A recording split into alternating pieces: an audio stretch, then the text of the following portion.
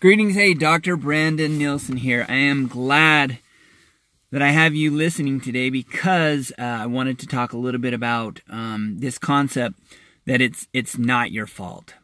Okay, so to be honest, it really isn't your fault. And you say, well, what isn't my fault? Well, what isn't your fault is the fact that you have these health problems.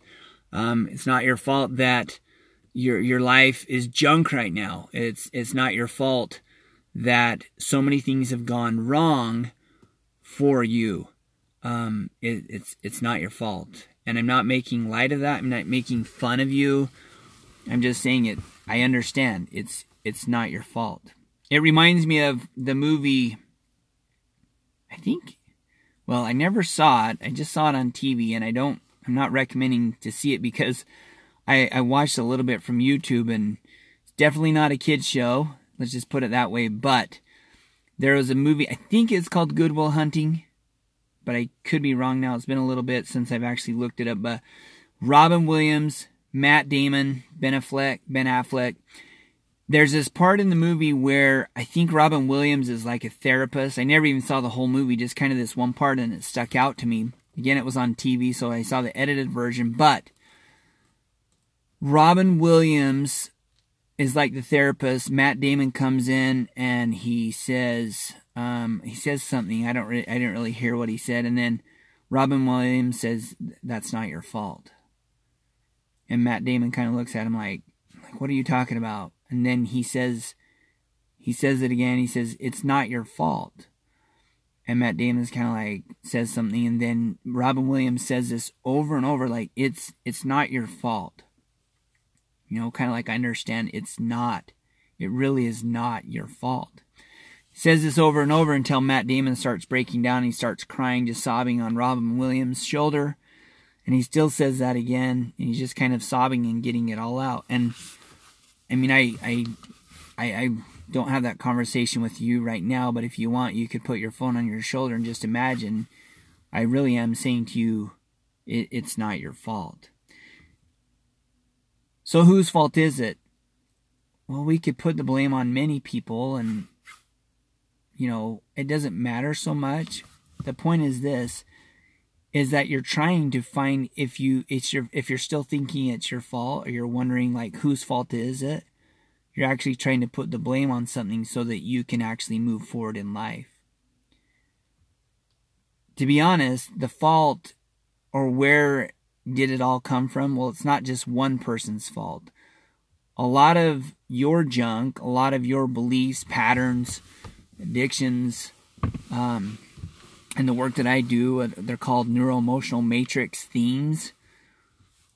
A lot of these themes, so when we talk about, traditions, when we talk about vows or promises that have been made, when we talk about these generational patterns, if you don't have money, then most likely your mom and dad didn't have money, and their parents probably didn't have money, and their parents, for generations and generations. Or if you're overweight now, then if you have kids, they'll probably be overweight, and then your parents are probably overweight, and it will just continue to perpetuate. And that's what I'm saying. It's not your fault. So a lot of those beliefs, patterns, addictions came from, from your parents, your biological parents, and also, if you're adopted or fostered or whatever else, it would have come from those parents or those guardians.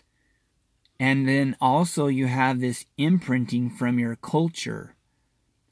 You have societal imprinting. And so basically, you have been given this mess to deal with. That is your body.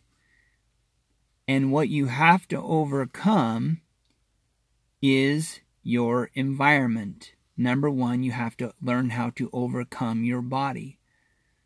So I agree with you, it's not your fault. You were given, for some of you, you were passed down with DNA, and you're more susceptible to genes of disease, of cancer, of being overweight, all these different things. And so, yes, you're right, it's not your fault. Now, we know that the more and more study and the more research we do and the more literature that we look at, the more experimenting we realize that it doesn't really matter the DNA you were given. It doesn't really matter your family history. It doesn't matter if you grew up with no money. It doesn't matter if you're overweight now. It doesn't matter if you've been in horrible relationships. It doesn't matter if that you are depressed or anxious, because all of that can change. So I'll say this, it's not your fault, but it is your life. And you get to decide what life you're going to live. Now, for some of you, it's going to be harder to overcome because of all of those, all that baggage you come with. You know, some of you come with just a backpack of baggage and beliefs and patterns and addictions just imprinted upon your soul to deal with. And then there's others of you who have 100 pounds, 200 pounds, 2 tons. And you're like, wait, what about me? I have a truckload, you know, like that's 25 tons of baggage. Okay, so for you, it's really not your fault, but it is your life. And it's up to you, only up to you, to be able to change that. To be able to say, these are the cards I have been dealt. It's not your fault. You know, you did not get to pick. For most of you, you didn't get to pick the cards of life, the playing cards of life, if you will. So when you were born, you were handed that deck of cards. But with that deck of cards, you get to decide if you're just going to keep that deck. It's your life. You get to decide. You get to decide if you're going to ask for another card and exchange this card. Well, it's not like you're going to turn in your body or turn in your arm or turn in your, hey, some people do that. It is like, I don't like the cards that I've been dealt, so it's like, I'm going to change my face or I'm going to change my nose. That's not what I'm saying. I'm not saying to change your physical appearance, not at all. I'm saying you can become the dealer of the cards. That is the secret, is you can become the dealer of the cards. And you have to become greater than the environment that is housing you, that is around you. So let's talk about this environment. So the greatest thing that you must overcome, and most of you don't know how to overcome your mind. So the areas that I'd recommend starting with is actually with your breathing. Learn how to breathe. There's a breath that I have people do to just start to understand how to breathe. So the starting point is what I call 3-7-8 breathing. 3-7-8 breathing is a little method. I've watched different things on breathing. I've studied breathing. But 3-7-8 breathing is simply taking 3 big breaths in. So with each breath, you're trying to take in more and more oxygen. And you say, this is going to change my life. And this is a start, all right? There's many more things, but this is where you start. Because I used to try to give people like meditations. People don't know how to meditate. People can't meditate. I mean, yes, there are a few people that can, but most of us, and this is even beneficial for people who aren't just starting out. But what you really need to do is start out with breathing. So 3-7-8 breathing, because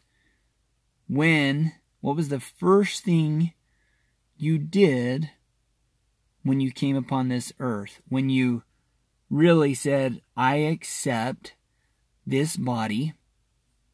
Okay, you fully accepted this body once you did what?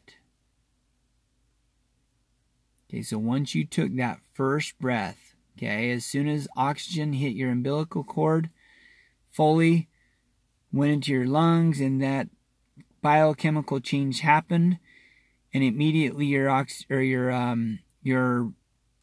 umbilical cord stopped. It shut off in the sense that it caused your lungs to all of a sudden expand, and you took your first breath. That's where it all started. That's when you said, I accept, I surrender to this earthly condition. I surrender to this life. All right? I am here. I accept my life. I'm here. Now, some of you have kicked and screamed and don't want to be here, and some of you still don't want to be here. But that breath, that first breath,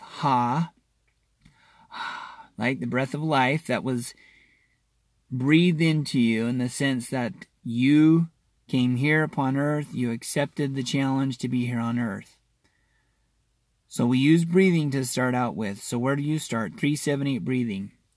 So the first thing that you're going to do is you're going to take a big breath in as deep as you can take. You're holding that. Then you try to suck in a little bit more. And then you actually try to suck in even more. So you're really trying to expand those lungs and increase your lung capacity. So it's like this. Just kind of listen. So it goes like this.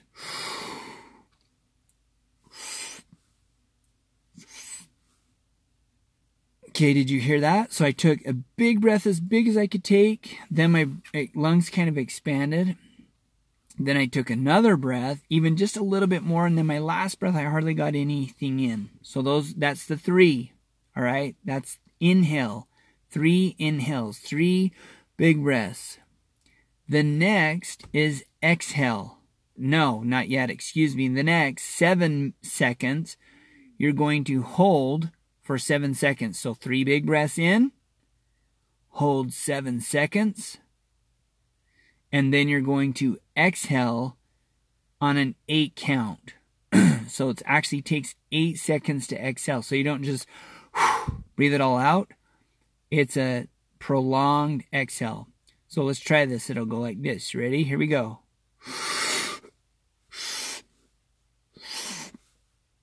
Holding 7, 6, 5, 4, 3, 2, 1. Breathe out.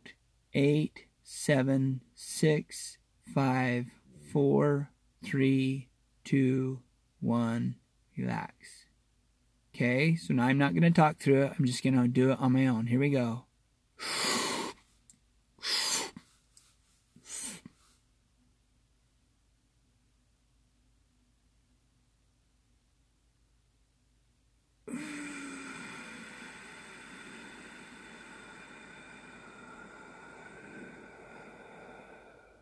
There we go, 3, 7, 8.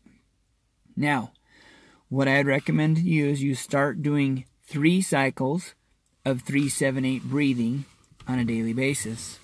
3 cycles of 3, 7, 8 breathing on a daily basis. Now, there's many other breathing techniques, but that's where I'll start. And then what I'll do is in the next couple of podcasts, I would recommend listening to the next couple of podcasts because I'm going to give you some more on how to breathe. But that's what I would start with. Do 3 cycles of the 3, 7, 8 breathing. Do it once a day or twice a day. So it'll take you a total of like 3 seconds plus 7 is 10, 18 seconds times 3. You're looking at basically a minute. Do that twice a day. It'll take you 2 minutes a day. All you're trying to do is starting to focus on your breathing. Then we'll go from there. We'll start adding in some other techniques to help you with being able to start to live the life that you want and overcoming the hand of cards that you've been dealt. You have to become greater than your environment. You have to become greater than your body.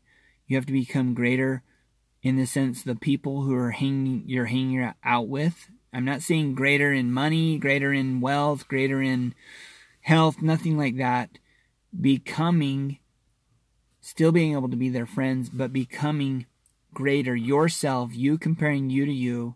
You must become greater than the hand of cards that you've been dealt of life. You must become greater than your own DNA. And the area we start with is your breathing. All right? Thanks so much for listening. If you have any questions, please let me know. I'm Dr. Brandon Nielsen, and remember this, to live in wholeness every day.